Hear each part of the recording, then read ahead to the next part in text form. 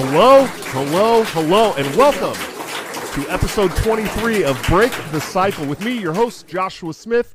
Thank you guys so much for sticking around. I feel like we haven't done a show in forever, man. And that's because I recorded that show with Phil Labonte last Wednesday and then put it out on Friday. And it just feels like it's been a year since we've done a show. I don't like that. We got to maybe someday when we turn this into a full-time job, we'll be doing shows every day. That's the important thing. That's where we need to get, right? But anyways, we got a great show for you today. Start out with some awesome sponsors. Of course, Lorenzotti.coffee for all your delicious Italian coffee needs, delivered directly to your door. Bring the taste of Italy home is delicious stuff. You need to get it. TopLobster.com. Guys, go find my homie Top Lobster on Twitter. Follow him today. He needs it, trust me. But this man is awesome. He does all the thumbnails for the show. If you ever come on the show, you're probably going to get an awesome cartoon drawing of yourself. He also makes great gear like this wonderful Scott Horton In the War shirt or hoodie or hat or whatever it is that you want to get. Definitely go to toplobster.com and also Lorenzotti.coffee. You can use BTC at checkout for a 10% discount. Of course, I get a cut of that. That's how sponsors work. So, and then, of course, Anthem Planning for all your emergency and crisis planning needs. Please check them out at anthemplanning.com. They're executive producers of the show now. Amazing people. We had Amy Lepore on the show a couple Wednesdays ago. She's one of the smartest people I've ever met. Next to the man that we're having on today. He is, I think, the founder, maybe, of the 10th Amendment Center. He's definitely the ultimate voice for nullification that I've ever met, and also one of the nicest guys, and someone I'm very, very proud to call friend myself. He is Michael Boldin. How you doing today, sir? Oh, hey. I was still waiting for last Friday's stream, but I'm glad you made it. Yeah, dude. Have you been sitting there the whole time? This whole time, I never even leave. My goodness. It's because dude. Soon as you left, I felt a void in my heart. Did you really feel a void in your heart? Were you sad? You didn't feel it with... yeah, of course. You didn't Anytime I'm not hanging out with you, I'm sad. You know what? You are actually one of the people that I've met in all these years that I think about. And I'm like, man, if that dude lived a little closer, we would be hanging out at least once, twice a year, guaranteed. Well, thank you very much for that. We definitely be going out and get weekly. some delicious... Weekly. I love you, man. Thanks for having me on. I'm glad we're able to do this makeup show. Not that we had a fight. Right. I really just brought you on to talk about. I really just brought you on to talk about the article that they wrote about you at the ADL, man. That was good shit. You know, big white supremacists and all that stuff now. Was it the I got an ADL article? Was it the SP? Was it Southern Poverty? Southern Poverty Law Center. I'm wearing the shirt. How's that for irony? You know, you really missed your calling, man. The shirt. You and Dave Smith should be on tour right now doing a stand-up comedy. That's what should be going on. Nah, I'd just be setting up the speakers. Well, what are we gonna do? What are we doing? We're just here hanging out, and everybody's gonna be in a live chat. Top Lobster wants to know where my saxophone is. Do you play saxophone? I mean, I haven't heard that joke since I worked at Target when I was 17. I worked in electronics, and someone thought it was so funny. They'd be like, Michael Bolton, dial 356. Michael Bolton, dial 356. Wow. So let's talk about nullification. Okay, let's do it. No, I guess I'm nullifying a quality show with these jokes. No, I love the jokes, man. Bring them on. Seriously, listen. My favorite guests are the ones that I don't have to talk the entire show, because that makes my viewers much happier. Trust me, I'm not the smart person on this show ever, but no, man. So why don't you talk a little bit about the 10th Amendment Center and why you started it and what it means to you? Well, that's cool. That's a good question, right? You're a professional at this point. That's nice. Where did I start the 10th Amendment? Oh, back in 2006. I had this idea that I had been an anti-war activist for a number of years, and I had been working with a lot of during the Bush years, of course, most of the anti-war activism was really just groups like Answer Coalition, basically Marxists and communists. And over a period of years, I recognized that they weren't really well, maybe some of them are, but a lot of them really weren't. The message wasn't anti-war. They were basically saying, just spend less on warfare and redirect the spending towards healthcare and education and stuff like that. And I kind of got sick of that. I recognized that there was really a problem. And I came across this whole concept of 10th Amendment, and I thought, you know what? There's this line in the sand that says the feds are only supposed to do a certain amount of stuff and everything else they're not supposed to do. And war is certainly a part of that, especially undeclared wars, because there hasn't been one since World War II. So all of the wars that they've engaged in since then have been a violation of the Constitution. We can talk about Patriot Act and spying, the Real ID Act and National ID card, prohibition on guns and plants. These are the things that I'm like, you know what, I'm just going to start blogging. So I registered a domain name back in the summer of 2006. 10thamendmentcenter.com. Little known piece. I also registered, I believe, 4th Amendment Center and 5th Amendment Center.com. But the one that got the most traffic was this one I was blogging on 10th Amendment Center. And I just wanted to teach people that no matter which team was in charge, they were always either lying to you about their job, lying to you about what they were trying to do, or if they did accomplish what they were going to do, it cost way more money, or there was some other kind of unintended consequence. They were never authorized to do it in the first place and the like. And the rest is kind of history. We've been featured at Southern Poverty Law Center. I've had a bylines at Time or Newsweek, the LA Daily News. I've been in Truth Out, Town Hall, all kinds of stuff. And we really focus our effort in a two-part way. One, we teach people the proper role of government under the Constitution, and then we also teach people how to use the tools that we have at our disposal. John Hancock once said, "The powers reserved to the people of the states render them secure from overreach by the new general or central government."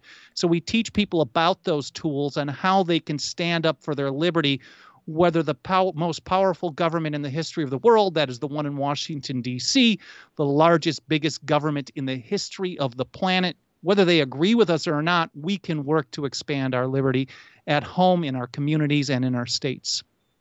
My God, do we even need to keep doing the show? That was such a beautiful speech, man. All right. Well, thanks for hanging out. Appreciate it. He's like, listen, there's lots of good restaurants down here in LA that I can go to right now. If you don't follow Heather Michael Bolden. Flynn says marijuana is the devil, of course. Now, marijuana is probably one of the greatest examples of this activism that we're talking about, because back in 1996, those of you who might be familiar, in the ramp up to the passage of Proposition 215, this was the Compassionate Use Act that went on the ballot here in California.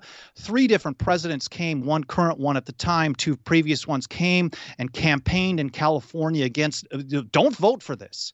The Supremacy Clause says you can't do it. Federal law says it's illegal, so you can't do it. If you do it, we're going to sue you. We're going to shut you down. You're going to lose. Well, the people voted for it anyways. They did try to shut everybody down. In fact, in early 1997, Bill Clinton and Janet Reno, of course, were threatening doctors. They were going to take away licenses from doctors who recommended cannabis to their patients.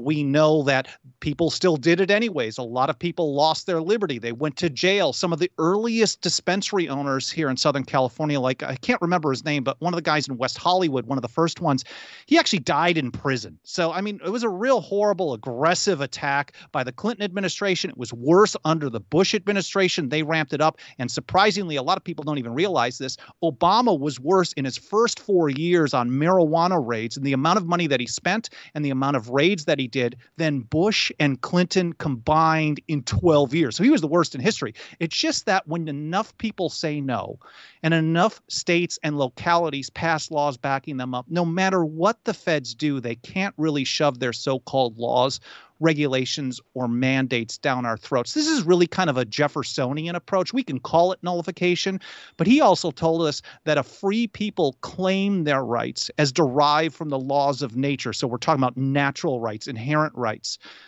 not as a gift of their chief magistrate. So we can actually exercise our rights. We can expand liberty, whether the general or central government wants us to or not. Sure. So thanks for that. That comment, Heather. She was they're making jokes about how weed's the devil in there right now. The devil's lettuce. You know the jokes. Meanwhile, I shouldn't be paying attention to live chat. I got to pay attention to you. I'm so used to like YouTube. I'm always like scrolling through the chat. I love that. Oh, sure. Yeah, absolutely. You talked a little bit about Obama. I wasn't aware that Obama had ramped up ramp that up worse than yeah. In fact, both of I them. think the narrative is that, so the narrative on the left is that Obama was soft on marijuana prosecution because he was one of the good guys. And on the right, the narrative is Obama was soft on marijuana prosecution because he doesn't want to enforce the law, and he's not on the side of law enforcement. But he actually conducted 270 raids approximately in his first 4 years. Bush did 200 in 8 years, and Clinton did 50 in the approximate 4 years before that. So 250 over 12 years versus 270 in Obama's first 4. He was horrible. He was really aggressive here in Southern California. He was really aggressive in Montana, and just 6 weeks around Thanksgiving, just 6 weeks before, I think it was Prop 64, the legalization in Colorado went into effect. He worked in a coordination, of course, with the DEA, which shouldn't exist in the first place, and local law enforcement around the state of Colorado to do the largest series of marijuana raids in the history of the state. It was like a warning shot. Don't do this. And then we saw weeks later, I think we can probably all remember the pictures or Google them or Start Page or DuckDuckGo and find pictures of the thousands and thousands of people lined up to purchase recreational weed. Now, of course, we don't like the fact, if we believe in liberty, we don't like the fact that the state is regulating and taxing them, but it certainly is a much lesser evil, a significantly lesser evil than the status quo is, which is illegal and people thrown in jail at all levels of government. So once you take away a layer of enforcement on a state or a local level, it becomes almost impossible for the feds to do anything about it. We can do the same thing on guns, on all surveillance and all kinds of stuff. Sure, and you mentioned war in the beginning too, which how would that work? What do you mean? Like war is terrible. It works. A bunch of nasty people like Joe Biden or Donald Trump or George Bush or Bill Clinton or Ronald Reagan. I guess even Jimmy Carter in there. He was probably the least bad, maybe. I don't know. Nixon, I don't know. They have a lot of power and they kill people. Yeah, no, I know how wars work, Mike. Is that how it works? On. No, murderous pigs. How can states say no to federal war, backed wars? What I think there's a couple of layers. It's not as easy, of course. It's not as easy. But of course, I think every time you weaken the central state, you weaken its ability to do what it wants to do. So every time we're chipping away at its overall power, that is a net positive. But if we want to directly address the warfare state, there's a couple of approaches that we try to do that's probably far more difficult than anything we work on. For example, the Defend the Guard Act, which would actually require a state to withhold its National Guard troops. And I don't have the numbers off the top of my head, but there's a pretty significant percentage of National Guard troops which are being used in foreign conflicts. But the Defend the Guard Act, which is something that we actually modified, it's our model legislation. We actually modified from, man, I can't remember the organization, but they used to exist out of Madison, Wisconsin. It was a very left-leaning organization. They called it Guard the Guard. Cindy Sheehan actually supported it pretty significantly back in the Bush days. We made it more of kind of a constitutional approach to kind of fit our 10th Amendment work. And it would require a state to withhold National Guard troops for foreign wars without a declaration of war as required by the Constitution. Pretty simple stuff. Article 1, Section 8, Clause 15 and 16. It's pretty straightforward stuff. That's very difficult to get passed. We got somewhat close in West Virginia a couple of years ago. And of course, the Adjutant General went to a committee chair or maybe the Speaker of the House in West Virginia and said, if you guys do this, you're going to be on the BRAC list. In other words, base realignment and closure list. We're going to shut down bases. You're going to lose millions of jobs. And of course, they just crumbled. But I think that is something that we do need to work on. And then, of course, we can also think of some of the war powers like surveillance. Surveillance is a war power. The drug war is actually an international war. If you think about the war in Colombia, of course, for so many years funded by the U.S. military and the CIA, this has been a warfare tool for many decades. The war on drugs is a serious problem. So as we chip away at the war on drugs, this actually reduces some of the reasons that they have to go invade other countries that, well, I mean, they don't really, we know these aren't good reasons, but these are some that they use. And then even like the CIA rendition program, we learned over the last few years that it actually, so when they actually, the CIA takes somebody and they send it off to a black site in another country, they've actually been using airports owned and operated by the state of North Carolina, for example. So if North Carolina, we actually have some model legislation that we haven't pushed there yet.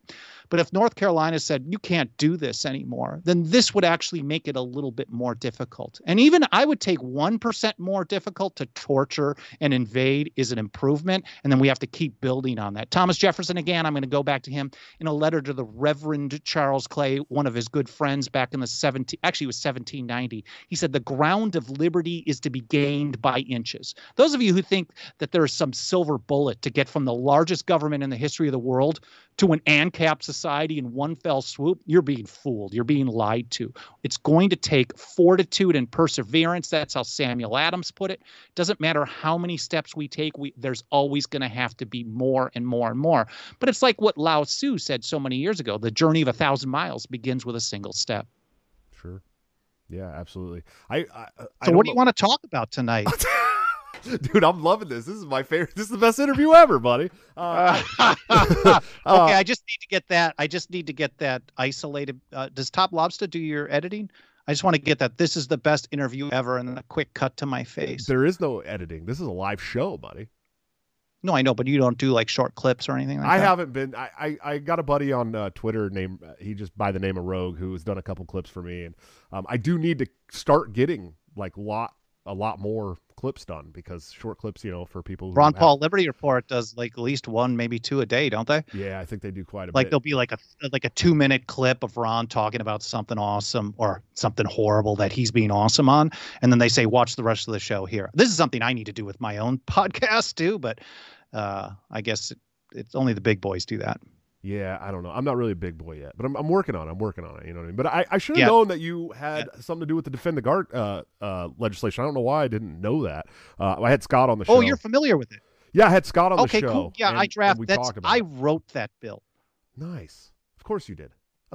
Why wouldn't you have? Almost anything 10th Amendment based, if it doesn't suck, it came from here. You're right. It makes sense. That does make sense. I think that's something that everybody. I'm not trying to be cocky. It's just factual. Would you say that anybody in this country knows the 10th Amendment and its implications better than you?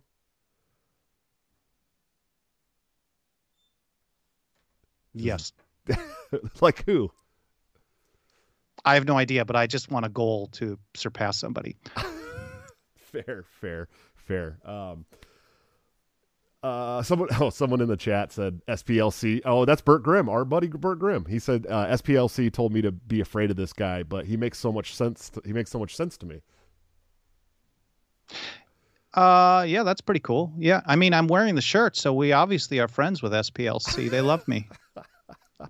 I still don't understand how anybody could listen to you speak and think that you're a Nazi.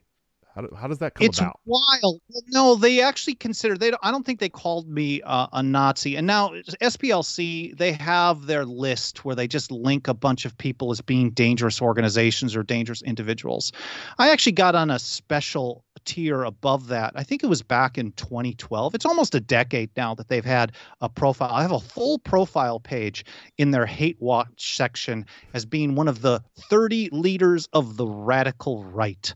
And they highlighted my work on my radical views on nullification, that states can pick and choose laws that they don't like, stuff like that. And so therefore I'm an extremist. But the picture they have with it is pretty great. You don't have that handy, do you? I don't, unfortunately. Damn, I should have loaded that in there. I should have loaded the whole damn thing in there and then just popped it up. But hey, whatever. I think the only thing you're really extreme about is food in LA, man. If anybody doesn't follow you on Twitter, they don't understand how delicious your food looks all the time, man. I'm doxing myself, but I live in Little Tokyo, which is like a foodie paradise here in downtown LA. Yeah. That's got to be so hard. What are we going to talk? It's got to be so hard to live in LA when you're so big on the 10th Amendment, right? Oh, what do you mean? This is actually, I wrote an article on the LA Daily News a few years ago, basically referring to California as Nullifornia. Now, a lot of people think like, oh, just because you're 10th Amendment. And I get this from conservatives actually a lot. Like, oh, I'm so surprised to be hearing about the Constitution from some guy in LA. Or I'll be hearing things like, what the hell do you know? You're in California. But when it comes to resisting federal power, this is different with libertarians or ANCAPs. When it comes to resisting federal power, even though they're not doing it on issues that are popular with the right, California first started, well, not first, but 1996, we're talking about weed. Really, that I think is the start of the modern nullification movement, where you're seeing a state in a very large way saying no to the federal government, doing something, legalizing something that the federal government's saying at every level that you can't do. And then even after the Gonzalez versus Raich case, 2005, Randy Barnett made some 10th Amendment arguments. They basically laughed him out of court. They said, no way, who cares? Even Clarence Thomas basically said, if the federal government can claim the power to regulate or prohibit someone growing 6 plants in their backyard, consuming it at home, and I'm paraphrasing, never crossing state lines, never buying or selling it, then their commerce powers are limitless. And they are limitless. But the people, and at the time that that case came down, now California had been joined by 9 other states. So there were 10 states with medical marijuana laws on the books. And, you know, at the time, I probably would have thought to myself, oh, the Supreme Court struck this down or said they can't do it. They're all going to repeal them. Well, that never happened. Today, we're up to what? I think 36 states, and somewhere between 17 and 19 have gone full recreational. It's only a matter of time. And I made a video about this a few years ago. I said, basically, it's only a matter of time. The people in the states have already found the winning path.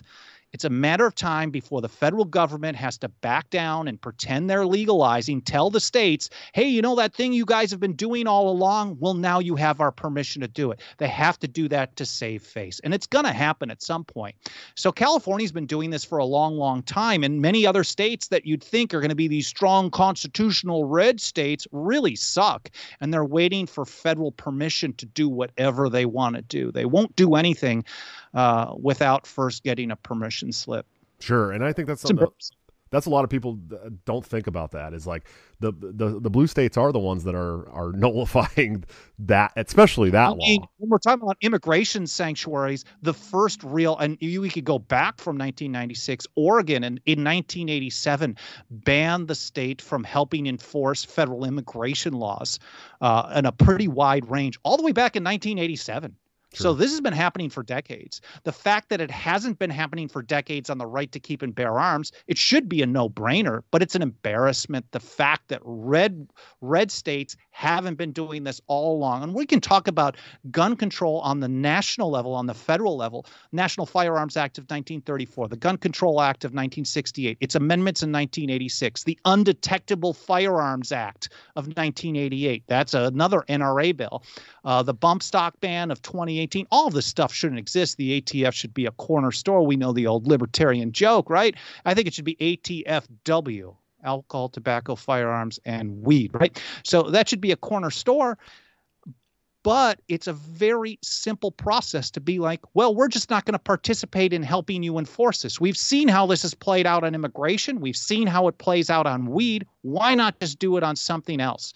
But it's very difficult to get the right to actually take these steps. We've worked on it for almost 15 years, and we get way more resistance from people on the right than we do on the left. Yeah, that's just, it blows my mind, man.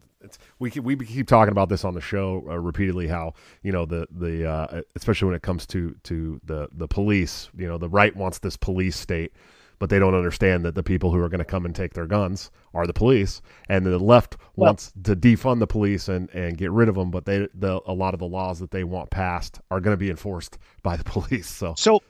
So we've been actually since 2012.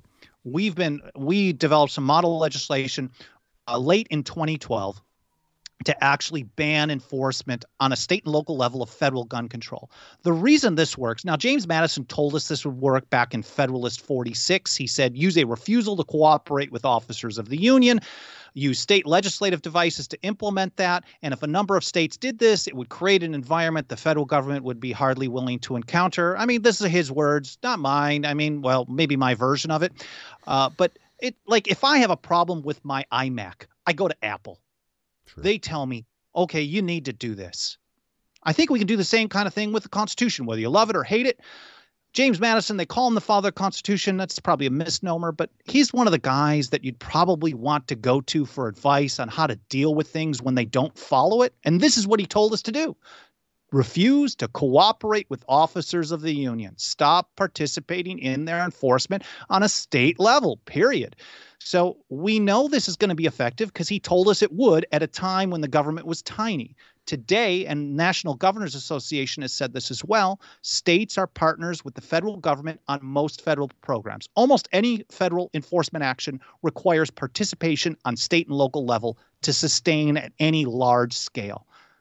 The ATF only has about 5,500 employees for the entire country. They close down somewhere between 8,000 and 10,000 cases per year. And if you had, let's say, 13 million undocumented short-barreled shotguns in violation of the NFA, then there's no way they could enforce that all. So it's a combination of human action, of people saying, I'm going to exercise my rights whether the government wants me to or not.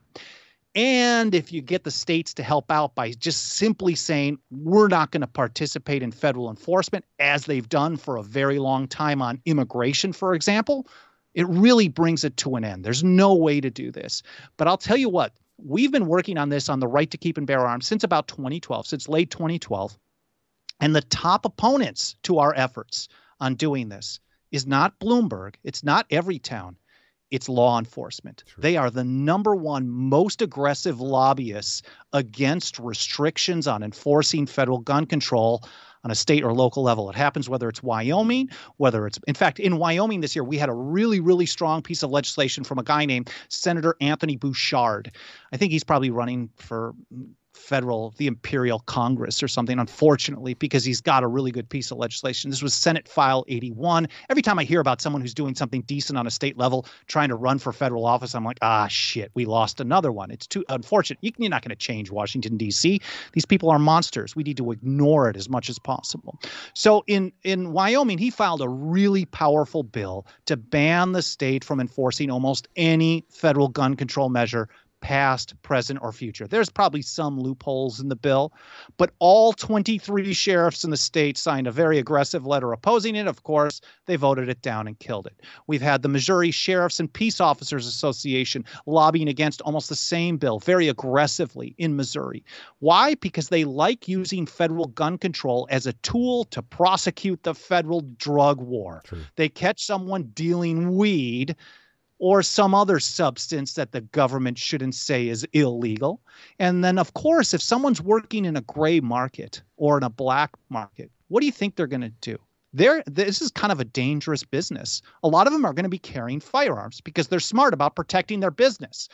So when they get caught, they generally get caught with a firearm, and local law enforcement likes to partner with the ATF, which shouldn't exist, and the DEA, which shouldn't exist. And they say to these people, look, you turn in all your friends or your supplier, we're getting you another 10 years on a federal gun charge. And local law enforcement loves doing this. Gun control is a drug war program. The drug war is a gun control program. And so we run into a lot of opposition from law enforcement groups in the reddest of red states opposing efforts. The only time we've ever seen law enforcement not lobby against one of our efforts, and we're talking about specifically this year, we've had about 14 states where we've seen legislation like this introduced. The only time we've not seen aggressive lobbying against has been, I think, Oklahoma, where the bill that they passed, Fox News actually covered it as creating a Second Amendment sanctuary. It does absolutely nothing. So, of course, law enforcement says, we love this bill because it doesn't restrict them from doing anything. How does it not restrict them? I don't know. Was that kind of a tangent? Was that a tangent? We love your tangent. The chat loves your tangent. What's going on in the live chat? Shane Hazel is here? No, they were saying Shane Hazel wants to do something similar as the governor of Georgia. He's running for governor of Georgia, and he wants to do something similar to what you're talking about as far as... Why isn't Shane here, actually? That's my problem. Probably doing his own damn show right now. Have you not seen his show? Radical? He does a great show, man. Yeah, I know, but can't he just skip it to hang out with us? He's been on the show. He's been on this show with me. He's good. He's great. Jessica Green's actually talking about, she says Shane wants to do something similar in Georgia. There's actually two bills that were filed in Georgia. I think it was Senate Bill 268 and another one on the House side that would do this basic thing. But of course, the establishment Republicans in Georgia, you think red state, the establishment Republicans in Georgia haven't even given either bill a hearing in the House or on the Senate. So it's a 2-year session there, so it's possible with some grassroots pressure, either one of those could move forward, but we'll see. Sure. So what's some of the most important legislation you're working on right now? What can you talk about? I think the gun control stuff is incredibly important, Sure. but I think the police state stuff is huge. So whether it's, for example, ending civil asset forfeiture, there's two types of well, there's multiple types of asset forfeiture. But if we're talking about civil asset forfeiture, where they're basically taking people's stuff without even charging them with a criminal action, not waiting till they're convicted of a crime, that's criminal asset forfeiture. Stealing stuff, legalized government theft, like taxation, but they do it with a gun. They show up and they steal your property. There's one example that I remember hearing where there was like an 18-year-old kid who was like a low-level drug dealer. And then he was living at home with his parents. They confiscated the dad's house because it was being used as a tool for illegal drug war. The dad wasn't even aware of. Who cares if he was aware? I mean, the thing is, the dad wasn't involved in it, but they stole his house. They've also had there was one case in Texas, Department of whatever, federal government versus Department of Justice versus one Chevy Silverado. They're basically charging property with a crime, and so then you have to prove that it was innocent. I mean, it was really weird stuff. But if you restrict civil asset forfeiture on a state level, for example, North Carolina has some of the strongest restrictions on civil asset forfeiture on a state level in the country. Here in California, surprisingly, Institute for Justice, IJ.org, is the best organization in the country on civil asset forfeiture. 10th Amendment Center is number 2. So if you're talking about restricting civil asset forfeiture, North Carolina has very strong restrictions. California has very good ones. Institute for Justice thinks they're average to better than average.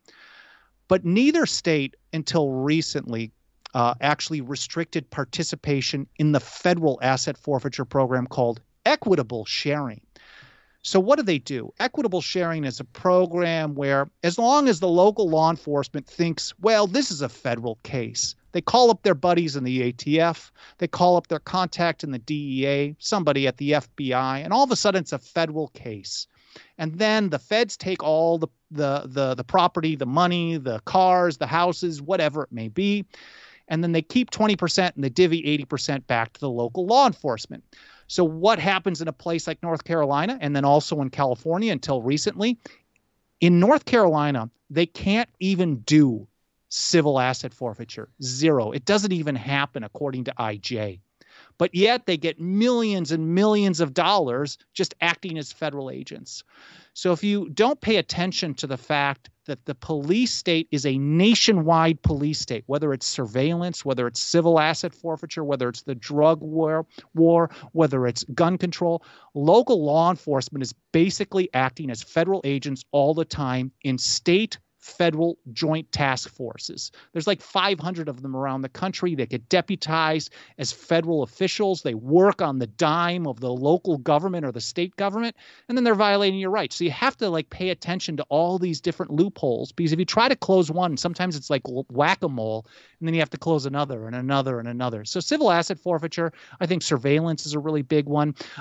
Banning states from receiving military equipment from the Pentagon. Federal militarization of local police is a big one. Of course, gun control, ending the drug war. We see in states here in California, there's a bill, Senate Bill 519, which would legalize all kinds of therapeutic medication, but not just for under medical supervision, like psilocybin, for example, decriminalizing not just cannabis, but other drugs as well. These are all tools of the monster state to control people. Of course, they want to tell you it's for your safety, but we should know that every time it's for your safety, it's so we can control you. Sure.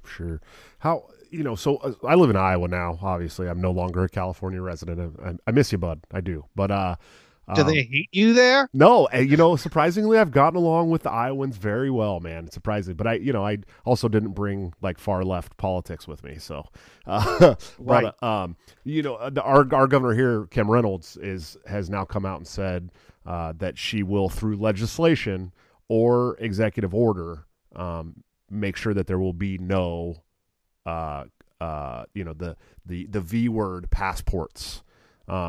Here in Iowa. So where do you stand on that with a governor? It's an edict, right? But they're also saying that, hey, we're not going to do that here, and we're not going to go along with whatever the federal government says.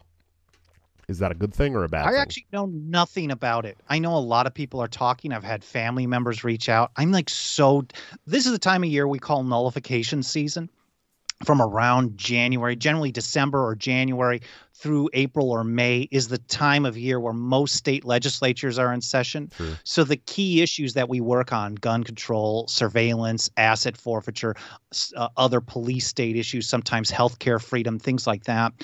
We're so deep in that, like, I don't even have an opportunity to start considering other things. So Sure. I don't know much about that.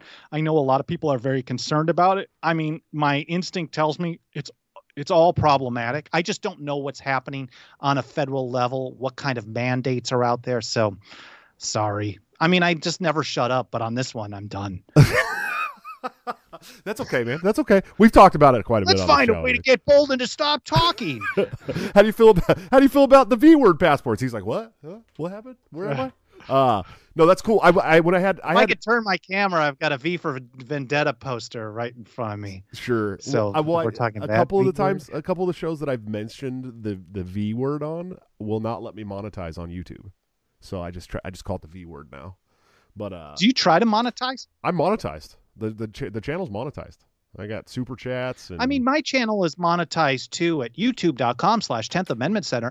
It is monetized, but I keep monetization off. Oh, do you? Yeah, I turned it on, man, just because it's like, like little sidebar ads and nothing big. I don't put like, these that's cool. 2-minute ads on there or anything. But yeah, when you got 7 kids, man, you gotta try to make any kind of revenue stream you can, bro.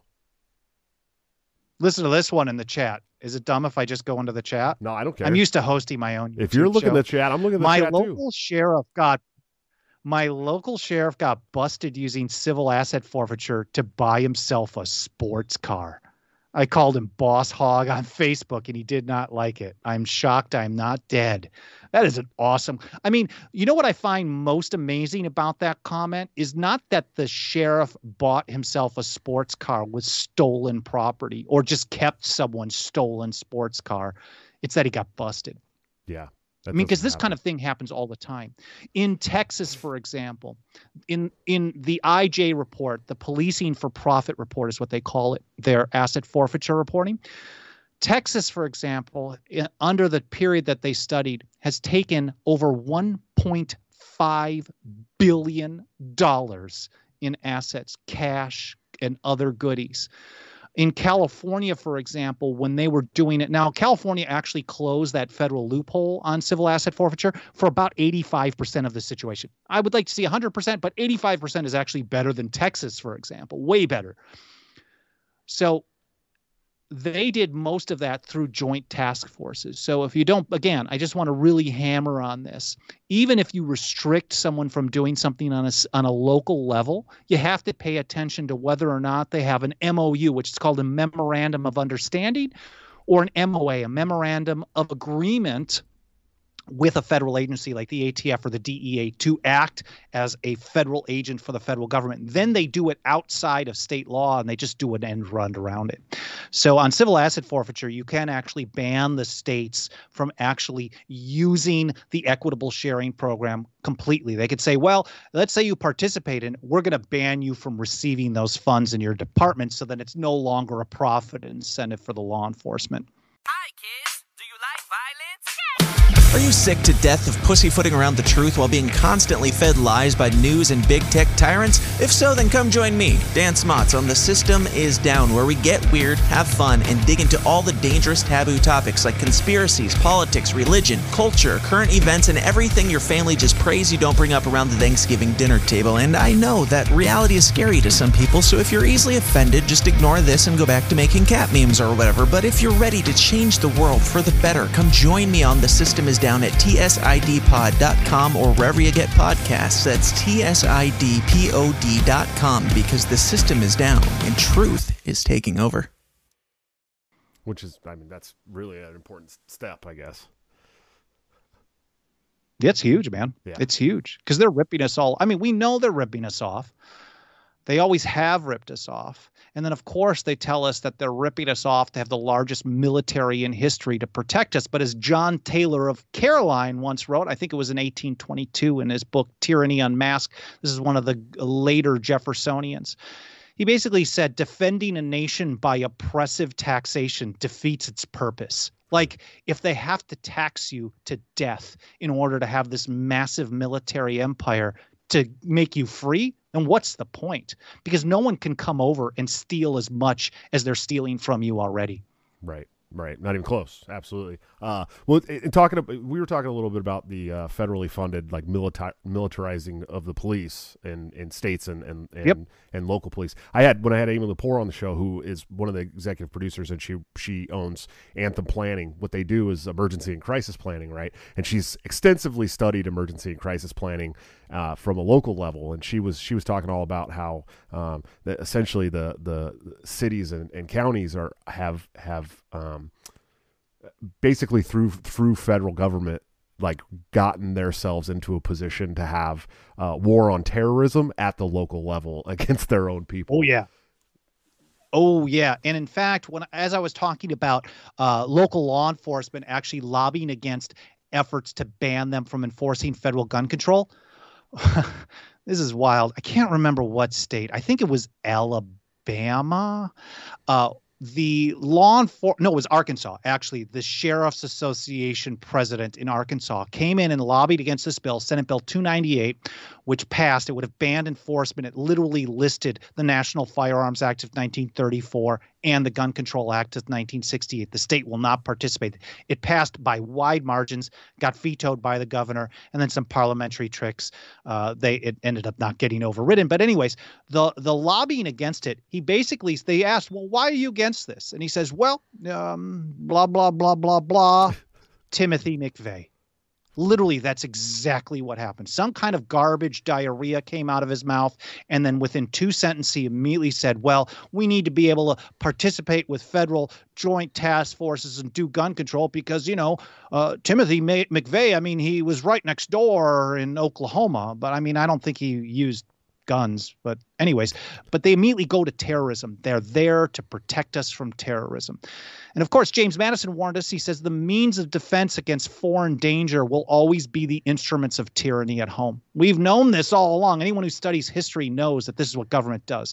Fear is the foundation of most governments. If I want to cite another founder, John Adams, back when he was one of the good guys, 1776-ish, he said, fear is the foundation of most governments. The only disagreement I've had with that is that he should have just eliminated the word most. They use fear. And as long as people are afraid of living free, they're going to basically defer to government to protect them. And government only protects them by oppressive means through theft and domination.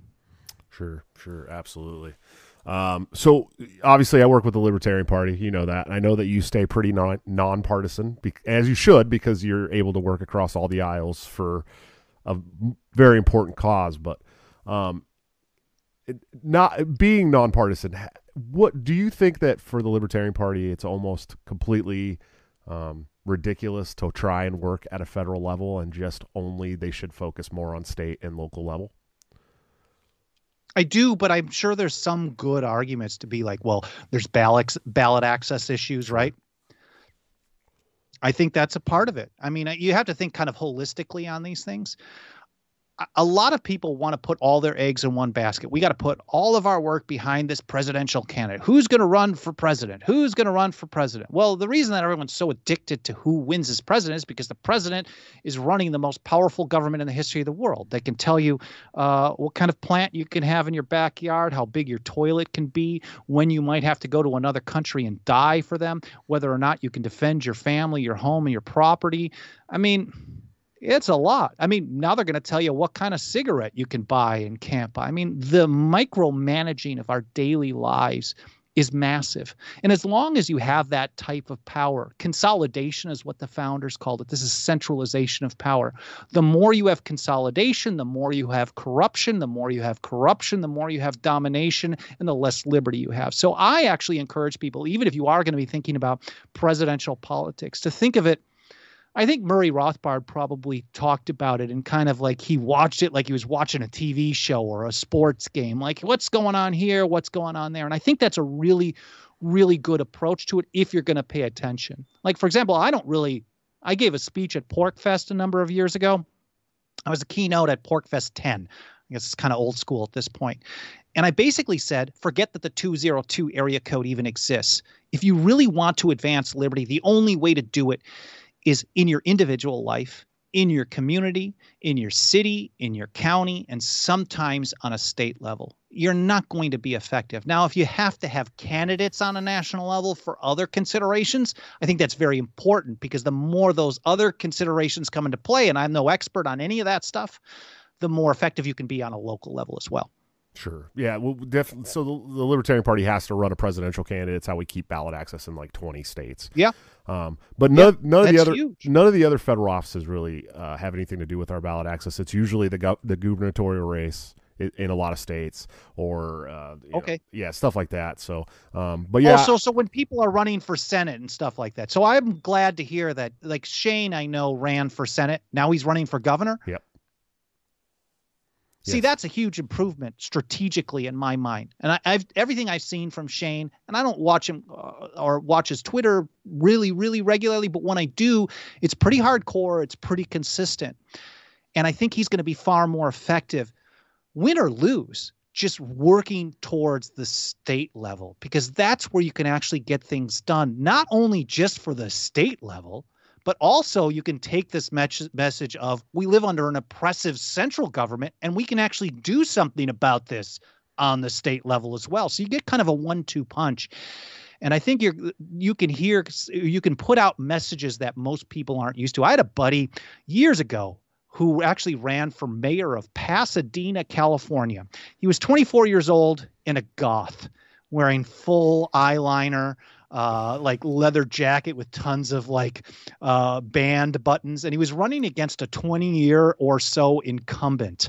And I'm like, dude, you need to run on war policy. And he's like, what? What are you talking about? He's like, just start talking about Pasadena shouldn't be supporting any war efforts. Let's start boycotting companies that participate or war profiteers, whatever it may be. And he actually got enough attention that he had 3 different debates wearing full makeup and eyeliner at the time. His name was Aaron Proctor. I haven't touched base with him in ages. And he got 10% of the vote, which I think is pretty significant, especially if you're thinking, and he wasn't running as a libertarian, but because his strategy was talking about things that are very important to people in their day-to-day lives, which are a lot of these national issues, he was able to raise awareness for his campaign locally. Right. No, yeah, absolutely. I agree fully. I just want to shout out, thanks for the super chat, Level Zero. And then Daniel E. sent a super chat, said, should the feds sell back all land it owns? What level of management should the feds have over the physical land of the U.S.? Huh. Oh, man. Should have very little. We're talking about things like, we don't want to do a whole episode on the enclave clause of the Constitution, but basically very little. Like in places like Utah, they have somewhere between 60, 80, and 80% of the land. In California, 40 to 50%, huge amounts, especially in the West. And I don't even think that they should sell it back. I think they should relinquish. I mean, if we're thinking more in principle, relinquish, and then somehow somebody at the state level has to figure out how that's going to go. But the feds need to have hands off. They will not ever do that. There is no way that's ever going to happen, because then what you're talking about is relying on the empire to limit its own power. This is like going to a federal court in the hopes that a federal court is going to tell the federal Congress or a federal president, uh-oh, you done the wrong thing. And maybe they do that once in a while. I think they get somewhere between 10 and 15,000, sometimes 20,000 case requests per year at the Supreme Court. They take maybe 80 to 150, and maybe they overturn 2 to 5 law. I mean, it's a numbers game at this point. So when it comes to land, this is a very difficult one. In some ways, I really like what the Bundys were doing in Nevada. They were basically saying, we're going to do this anyways. I'm not really a big fan of armed standoffs at all. But in that situation, it actually, I don't know. At some point, this is one of these things, I think that I don't know if the people are ready to do what's needed to be done. Right. On that particular issue. Same with the IRS. At some point, the people of the states are going to have to say, we're not going to participate anymore. And I'm not sure if the education and the awareness, the love of liberty actually exists, Right now, we can do these opt-out things because we can find people on an issue-by-issue basis. Someone on the left is probably going to be very much on board with ending police militarization. So we can go to the blue states and say, hey, why don't you look at this legislation that says we're not going to participate in the federal government's 1033 program anymore? And it's much easier to get something like that passed, like we did see get passed just this year. It's on the governor's desk in Washington state, for example. Or we can go to a right-wing state sometimes and get things passed like House Bill 2111, which was signed by Governor Ducey, who's a piece of garbage, but I think there was a lot of pressure on him. Mind you, governor and piece of garbage is generally redundant. So, I mean, I shouldn't have to say that, but I do. But House Bill 2111 got signed into law in Arizona, and it bans the state from using any resources or personnel to enforce any federal gun law that doesn't have a concurrent law on the books in the state. So this is a very good foundational first step forward. We can do that on an issue-by-issue basis. But when we're talking about things like the IRS, the warfare state, the land, where it actually probably is going to require somehow convincing the feds or convincing enough people to stand up to the feds in a very difficult situation, I think we're many years off. But we should actually start pushing on those things now. For example, we see how Illinois has a very robust marijuana legalization program. But it took them 10 years just to get medical passed. So they had a piece of legislation for medical marijuana in Illinois 10 straight years before they got it done. So the time to start doing this is now, have our sights set on long-run victory. That's what Rothbard said. I think it was probably back in the 60s. He says, for the libertarian, what did he say? For the libertarian, the ultimate goal in the present epoch is to set aside his needless and debilitating pessimism, to set his sights on long-run victory, and to set about the road to its attainment. I'm probably butchering that a little bit, but we have to have a long-term vision to really be able to advance liberty. Just like Jefferson said, the ground of liberty is to be gained by inches. So that's a really great question. I don't actually have, that's Daniel, right? I don't have a real answer to how that's going to happen other than it's going to take a lot of people being willing to defy Washington, D.C., even in the face of them probably sending some goons, probably cutting off all kinds of funding and just doing it anyway. Sure. Speaking of trash bag governors, a lot of us were celebrating Kristi Noem through this COVID thing because she's garbage. Yeah, we were celebrating because she wasn't shutting down. She wasn't pushing these mask mandates. And then they voted yes on legalization of pot, and she vetoed it. What can be done when a governor? Well, no, she didn't veto. It was a ballot measure, and she led the lawsuit to get it overturned instead of just letting it lie. Right? She's such a Republican drug warrior, and a drug warrior is a gun grabber. Sure. Because whether or not they claim to be a gun grabber, the drug war is a tool of the ATF all the time. Absolutely. So it's absolute garbage, just like every other governor. But every governor, you can find them do something decent once in a while. And sometimes they do something decent because it's politically popular and they don't really have good principles. So let's say Gavin Newsom, for example. There's a bill here in California, AB 481, which would pretty heavily restrict the ability of local law enforcement to participate in these federal militarization programs. It's not just the 1033 program. There's the Department of Homeland Security grant program. There's the DOJ Edward Byrne JAG Justice Assistant Grant Program. There's billions of dollars being thrown around. So let's say Newsom signs that. It's not because he's some solid principled guy. It's probably because he got a lot of pressure from areas that he doesn't want to piss off. So in many ways, sometimes I think a governor with no backbone is better because you can sway them than a governor who has principles like John McCain did. Basically crappy principles on everything, but will stick to it no matter what. So sure. Kristi Noem, I'm no fan of. I'm no fan of any of these people. DeSantis, Newsom, none of them. Yeah. Cuomo. Trust no one living with power to endanger the public liberty. That's a standard founding follow. I mean, I do all this Constitution stuff. So, I mean, this is the type of advice that we have. These people were very successful taking on the largest government in the history of the world at the time. And I think we have a lot to learn. Sure. And speaking of, as a guy who smokes Marlboro Reds, but occasionally likes a Newport every once in a while, Those are rough, man. They should ban those. Yeah, right. What I mean, what do you think? Do you think there's any states out there that are going to tell the federal government to fucking get fucked, or what? When it comes to this I don't know. I mean, is it really going to happen? First of all, right. I don't know. I think that's a big question. Will it actually happen? And if it does, is there going to be a gray market? Are people going to buy them from Mexico? Are they going to get them from Indian reservations? I encourage that. I used to buy, back when I was a smoker, I used to get smokes from Indian reservations in upstate New York, and I would, miss out on a lot of the federal taxation. I didn't really like the cigarettes as much as my fancy Nat Shermans or my Capri 120s that I used to smoke all glamorously. But, there was kind of a principle to that. So I think if they end up doing that, there's going to be a pretty huge black and gray market to it. And I think there's going to be difficulty pulling that off on Indian reservations, which maybe at a time might help some people who've been screwed over by the empire for a long time as well. Yeah, no shit. I support your local Indian reservation and their cigarette sales. I, for one, never thought we would have a black market on mentholated corn syrup, but that's where we're headed. You know what I mean? So, I mean, there's a black market in all kinds of stuff. Sure. If you think about it. I mean, how many things are prohibited by government at some level or another, right? Oh, yeah. I mean, it's prohibited to walk outside in some places without something covering your face.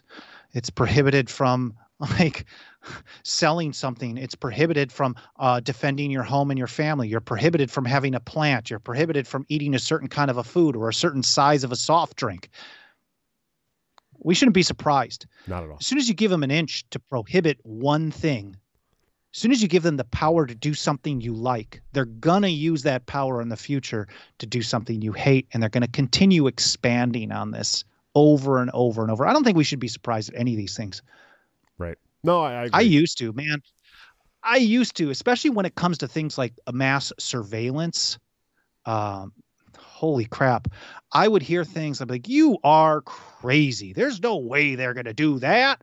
But man, we're talking about, they have things like predictive policing now where they're doing pre-crime type of stuff. The Trump administration really loved that kind of thing. I mean, automated license plate readers, ALPRs, the technology is so advanced. And you'll see these on red light cameras, but also like fast track systems. Sometimes there's just like a camera at a intersection, for example. Sometimes they mount them on cop cars. They can put them on a tripod. They can snap up to, and they're pretty accurate, 800 license plates per minute. So they're tracking people, and the DEA has actually been using this. We learned about this at a leak, I think at Reuters. They published it a couple of years ago. And as of 2 to 3 years ago, the DEA had been secretly running a nationwide license plate tracking program for 8 years. No one had ever heard about this. What they were doing is they were providing through federal grant funding to local law enforcement all kinds of tools for local law enforcement to enforce parking tickets and speeding and doing tolls and red light cameras. And then they were taking that information, feeding the data through fusion centers and another thing called the Information Sharing Environment, which is a post 9/11 Patriot Act piece of garbage as well, ISE, sharing it with the federal government. The local government was collecting the data on where everyone was going. The DEA was making profiles of where everyone goes. Some of them even have facial recognition so they can keep track of where passengers are going. I mean, it's just a nightmare. So dystopian. I mean, Stalin would have wet his pants at this kind of power. We have so much more power that I don't know who this we is, but the people have authorized this power, turned a blind eye to one side or the other. My guy is okay. He's never going to use it the wrong way, and only their team will use it the wrong way. But that's the mentality that has given us the largest government ever. Sure. So you just brought up a point that I want to talk about now. One of my first shows, I did a segment on Ross Ulbricht, right? I'm really big on Hero. Hero. Really big on want to see him. Have you met his mom? I have not. I spoke with her once. Holy on Facebook, crap! But she and me, I could almost cry just thinking about. She's an amazing human being. She is really cool. I want to get Lynn on the show eventually. But one of the ways the federal government was able to illegally spy on Ross was they give all this spy equipment to Europe. Right. and they're not allowed to use it here in the States, but Europe can use it.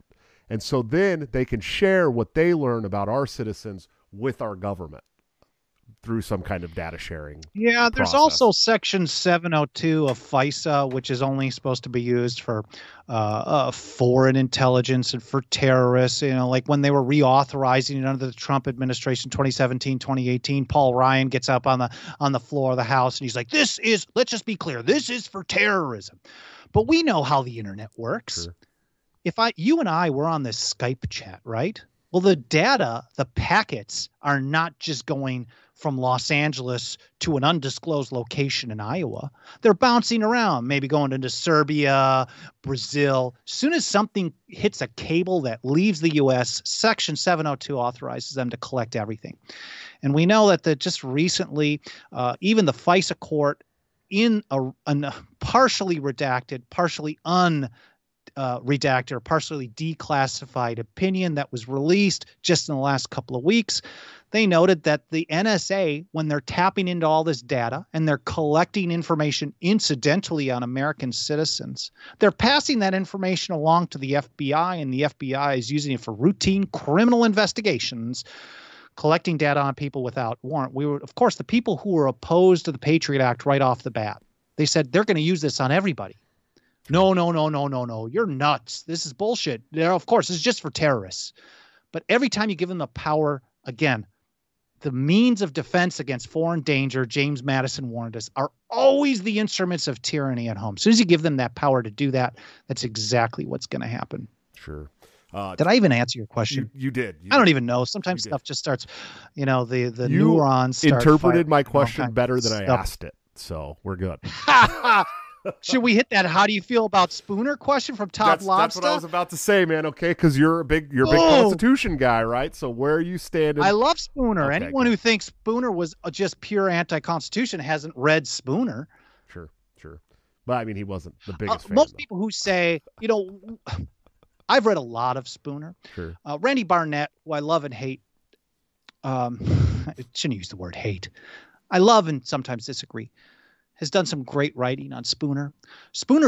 My favorite work from Spooner was his paper on the trial by jury. This is jury nullification. He gives the entire theory of jury nullification and how the right of a trial by jury, not jury trial, is a trial by the people rather than a trial run by the government. Great stuff, 1852 and 1860.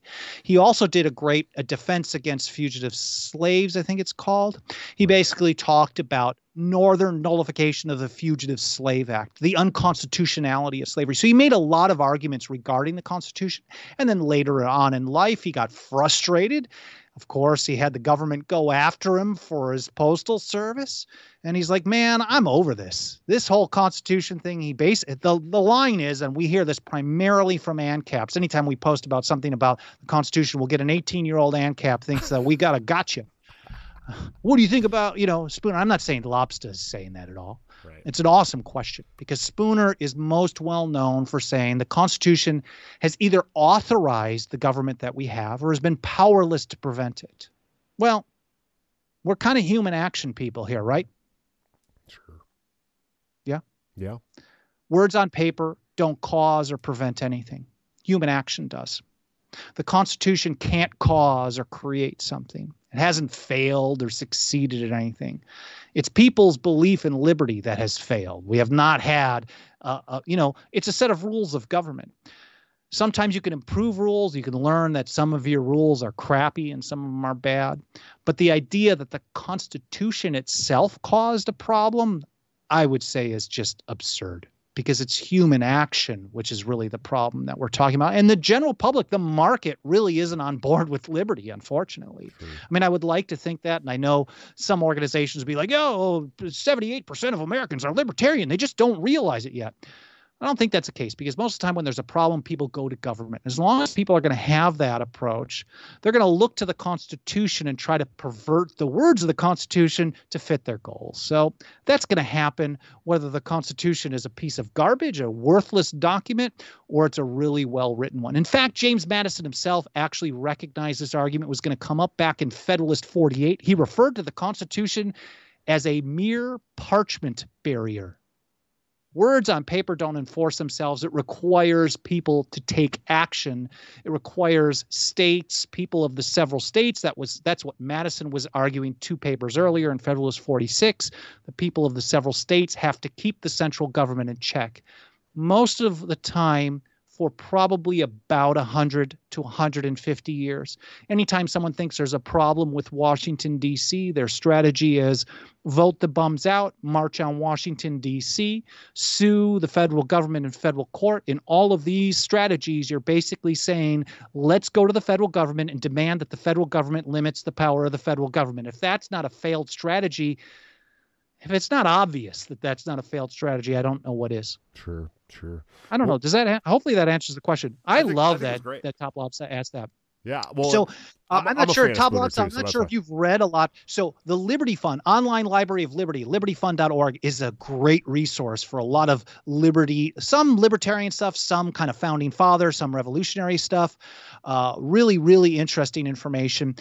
They have a lot of original papers from, it's transcribed from Spooner. So, for example, the trial by jury, I've done a podcast on that, just that one paper of Spooner's, but also his arguments against the constitutionality of slavery. So he made a lot of arguments talking about how the federal government isn't authorized to do this or that.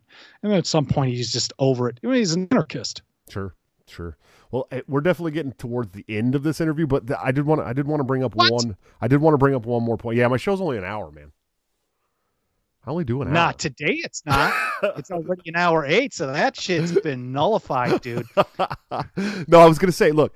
So there's been some rumblings going around that Dave Smith may try to run for president, right?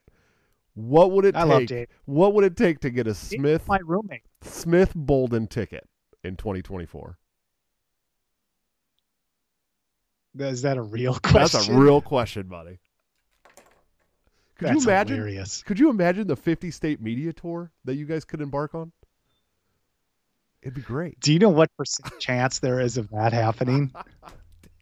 Damn it! Do you remember my meme that was 0?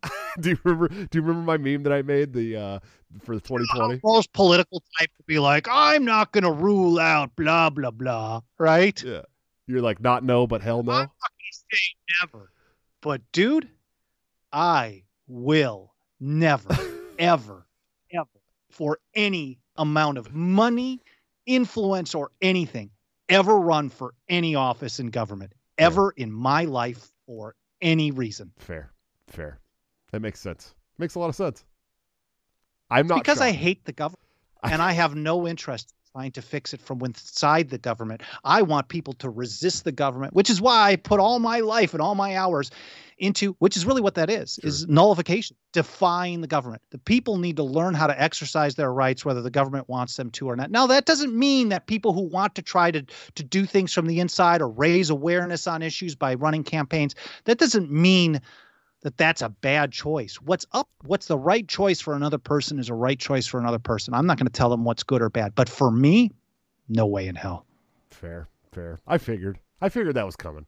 But I did make a really fire campaign tweet Lynn Smith a bunch of times, man. But I made such a fire meme back in 2019. I made the meme of you and Michael Bolton.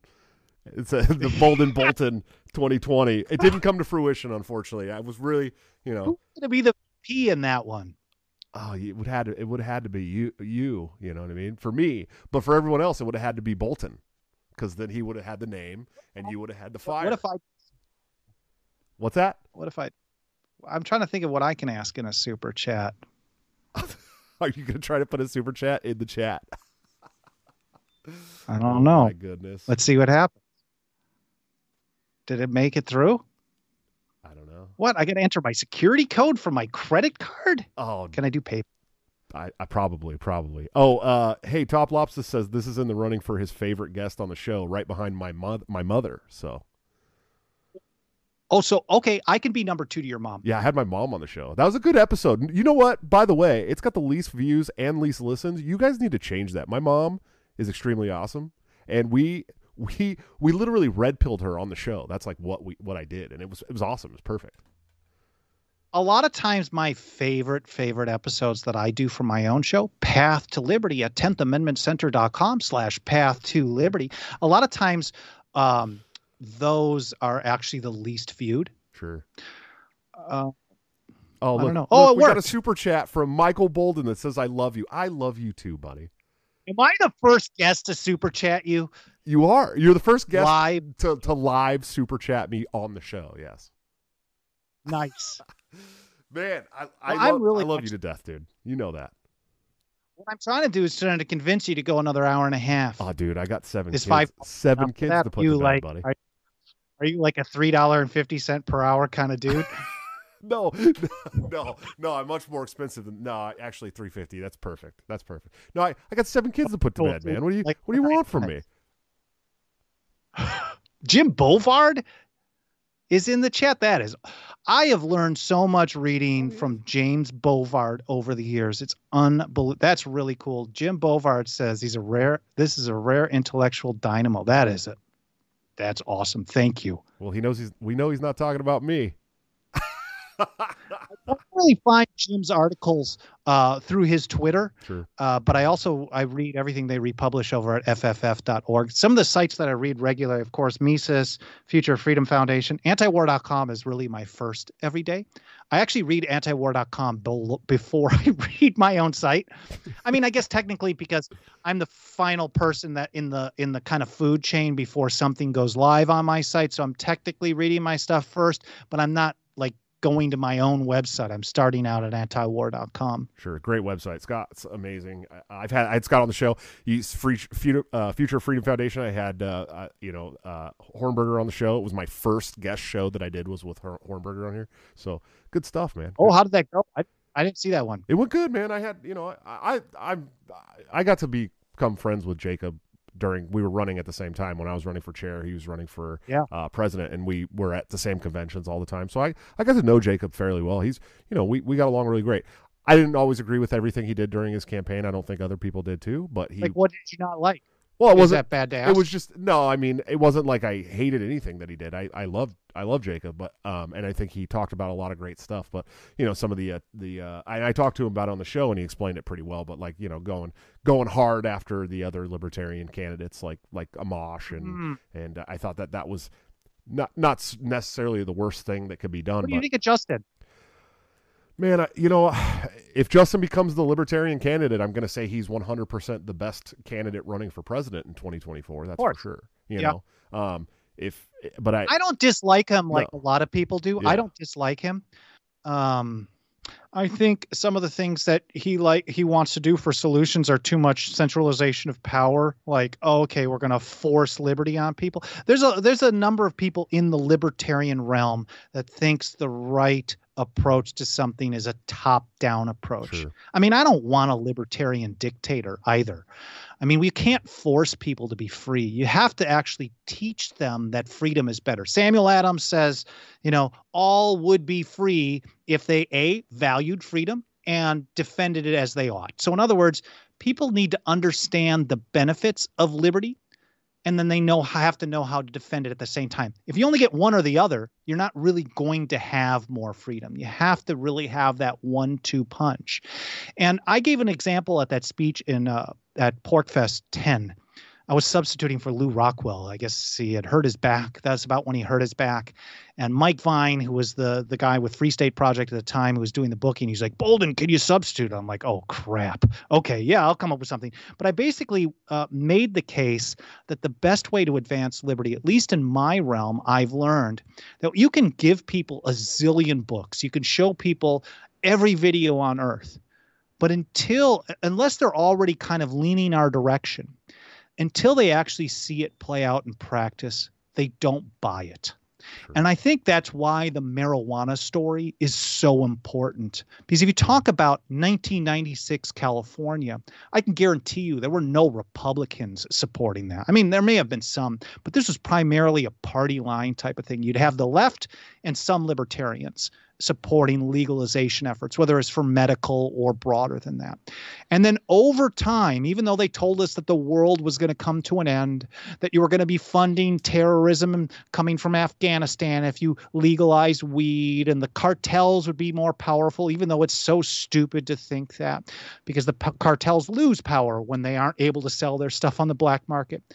When people started learning that the world didn't come to an end and that some people were getting rich out of it, then the right started learning, like, okay, I'm on board with this too. And that's why a couple of years ago in Oklahoma, they passed, at the time, I think it was in 2018, and I talked about this at the Mises Caucus event in New Orleans. I talked about how Oklahoma, by a wide margin, it was like 65-35, passed by a ballot measure the broadest medical marijuana law in history, broader than the California one of 1996. And that's the reddest of the red states. And the reason is because we've provided people an example for years and years and years that having a little bit less government control over something is actually a positive. And that's why I encourage the right to do the same thing on guns. If someone would have asked me in 2005, do you think the right will ever support any kind of marijuana legalization? And I said, yeah, we can prove to them that it's okay, I would have been laughed out of a room. And in fact, I would give a message in my early years, doing 10th Amendment Center work. I talked about the drug war, and I talked about marijuana legalization. I gave a speech at the 25th Annual Gun Rights Policy Conference in 2009 or 2010 in San Francisco, of all places. And my entire speech was about pot. And then I ended it with, this is what they're doing. Now you need to do the same damn thing for the sake of all of our liberty. And I would oftentimes get laughed out of a room. Well, I mean, they would get it at the end, but they weren't expecting that kind of thing. And I have the same kind of message for the right when it comes to the right to keep and bear arms. I think the only way to convince anyone on the left that having people having their natural right to defend themselves being a positive is to prove it to them in practice. And the more that we do these types of things, the more that people can learn. That's the only way people learn, I think, is in practice. A lot of people learn things by reading, and they say, oh, that's nice in theory, but we got this problem that needs to be solved by government. The way we prove it to them is show them that we solve it without government. Nice. Yeah, I agree. Is that a good summary? Yeah, that was a great summary. VRG in the super chat asked me how overpowered Sharon in I think that's Falcon and the Winter Soldier. I have unfortunately not seen that one, so I apologize. But what is that? I'm guessing very overpowered. It's a movie. I watch movies. I tried watching Marvel? Tenet. It was a spinoff from the Captain American movies, Falcon and the Winter Soldier. Oh, I haven't seen that one. Yeah, I haven't seen that one yet. I have not seen it yet. But I'm guessing very overpowered. I'm just gonna. So that's another $3.50. I believe that means we have 3 more hours. Dude, I got 7 kids to put to sleep. You better, you know what I mean? I gotta get up for work at 4:30 a.m. buddy. I'm sorry. I to be honest with you, I'm a bit of a loner, and I just love. Yeah, and I love you, man. You know damn well I'd sit here and talk to you all night if I could, man. You know it, absolutely, 100%. I'm a huge fan, Mike. You know that. I'm a huge fan of yours, Michael. Likewise. Huge. I'm a nobody, man, but you're an intellectual dynamo, bud. Oh, dude, that's hilarious. I didn't even get a college degree. That just blows my mind. I'm pretty sure that Scott doesn't have one either, and that guy could go all day about. I went to college for 7 years and have no degree. Wow. I went to University of Wisconsin La Crosse. I went to Marquette University, University of Wisconsin-Milwaukee. I did a short stint at Waukesha County Technical College. That's outside of Milwaukee. I went to cop school. I was going to be a cop. Then one day I'm driving home, and I have, I'm going like 20 over the speed limit. I get pulled over, and a cop's like, hey, give me your license. And all of a sudden he's like, oh, hey. And he sees my class book on my chair, or on my passenger seat. And he's like, oh, are you in so-and-so's class? And I'm like, yeah. He's like, yeah, that guy's a hard ass, blah, blah, blah. All right, well, have a good night. Be safe. And I'm like, oh, is that it? He's like, yeah, man, take care and do good in class. And then something hit me. I'm like, there's something gross. That's what told me that there was something gross about it. That was my experience. So anyways, I went to a bunch of schools, never got a degree. I am not an intellectual. I am more of a person who relentlessly reads about a very weird niche that I'm really on board with. And then because of that, I probably know more about that one specific niche than anybody else. But I would definitely not call myself an intellectual by any stretch of the imagination. Well, I think some some of us are willing to disagree with you there, bud. But hey, why don't you tell my viewers where they can find you at, bud? You haven't said it enough in this show, I don't think. 10thamendmentcenter.com/path to liberty. It's all spelled out. That's where my podcast is. I do a live stream YouTube Monday, Wednesday, Friday, 9:30 a.m. Pacific time. I'm also on basically every other platform, audio and video. And then the other thing that I really think people, rather than just following my stuff and me blabbing, the most important thing we have is our State of the Nullification Movement report. We're updated through 2020 so far. It's 10thamendmentcenter.com/report in very much detail. It is a 108-page free download. You don't have to give your email, nothing. Just download it. It's a PDF. We have a Kindle version. We have an Apple Books version. In the first half of that ebook, basically, you're going to get the entire history, constitutionality, legal basis for our strategy of nullification, anti-commandeering doctrine, Supreme Court cases, all kinds of stuff.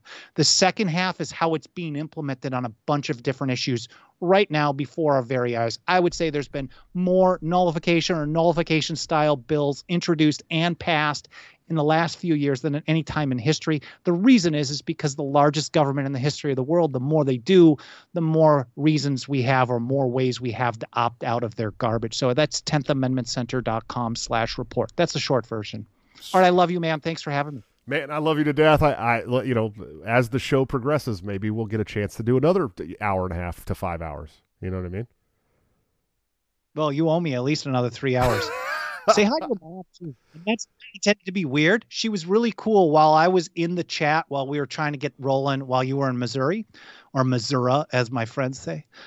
She was really cool chatting with me in the live chat on Friday as well. Yeah, Mama's awesome. She's always in the live chat for the show. Unfortunately, the one night that I don't see her in the chat is the night that you're here. Go figure. It's because she hung out with me on Friday anyways. She's like, I already talked to that dude. I'm over it.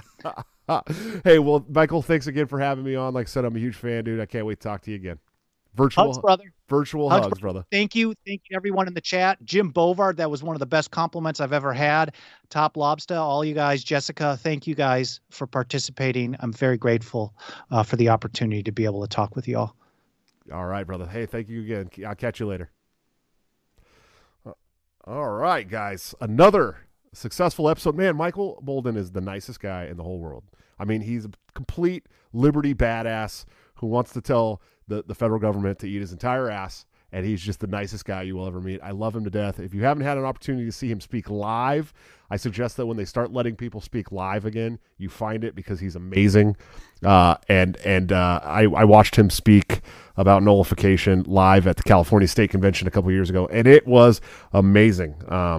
Way better than even watching it on a show. Definitely go see him live if you ever get a chance. Let's see what's coming up tomorrow. We got Drew from the Clean Libertarian podcast. I don't know if you're familiar. This man is a recovered drug addict who is now using his libertarian platform to fight back against the drug war. He's amazing. He's become a good friend to me over the last couple of years. I'm very excited for our conversation. Of course, on Friday, I will have the great Patrick Smith from Anarchast on the show. He just hosted a debate against myself and Larkin Rose a couple weeks ago. He's amazing. He is probably one of the most pure libertarian anarchists I've ever met in my entire life, so I'm really excited for that conversation. And then next week, we're going to have on 511, we'll have Magnus Panvita, who is the boog boy that you saw read his speech on national television from outside of one of the state capitals. 512, we'll have Isabella Riley, and then on the 14th, we will have Monica Perez from the Propaganda Report. That is going to be awesome. I'm very excited for next week. Starting to have some more women on the show, so maybe people quit calling me a misogynist or something. Definitely check out Lorenzotti.coffee for all your delicious Italian coffee needs delivered directly to your door. Bring the taste of Italy home. Use BTC at checkout for a 10% discount. Of course, TopLobster.com for all your wonderful graphic design needs. He is the man. Give him all of your money. Before you give it to me, go give it to Top Lobster. Look at this awesome Scott Horton in the Wars hoodie. You can't go wrong. Use BTC at checkout for a 10% discount. Of course, anthemplanning.com for all of your emergency planning needs. These people are amazing. Find out what they can do for your business or you personally. You definitely need them in your life. Check out the Patreon if you can, please. We do have an awesome chat. Tons of merch going out tomorrow for the patrons that have been subscribed. They're going to get, you can get yourself a shirt. You can get into the mug club. There's a really cool mug. It's a secret mug that no one can see until they get it delivered to their house.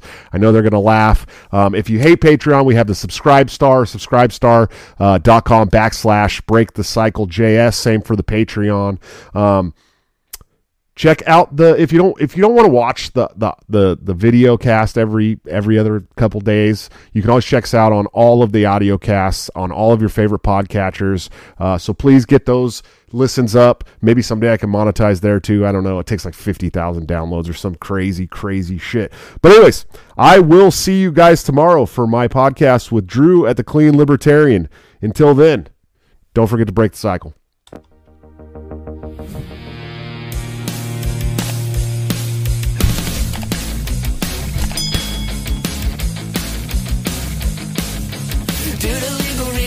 Have to explain the lyrics of my last violent call to action in the verse and the frame, but I just meant it in Minecraft. The helicopter part was in reference to GTA 5 and the things you do. So any violence you commit, I am not an excuse, because I just meant it in Minecraft.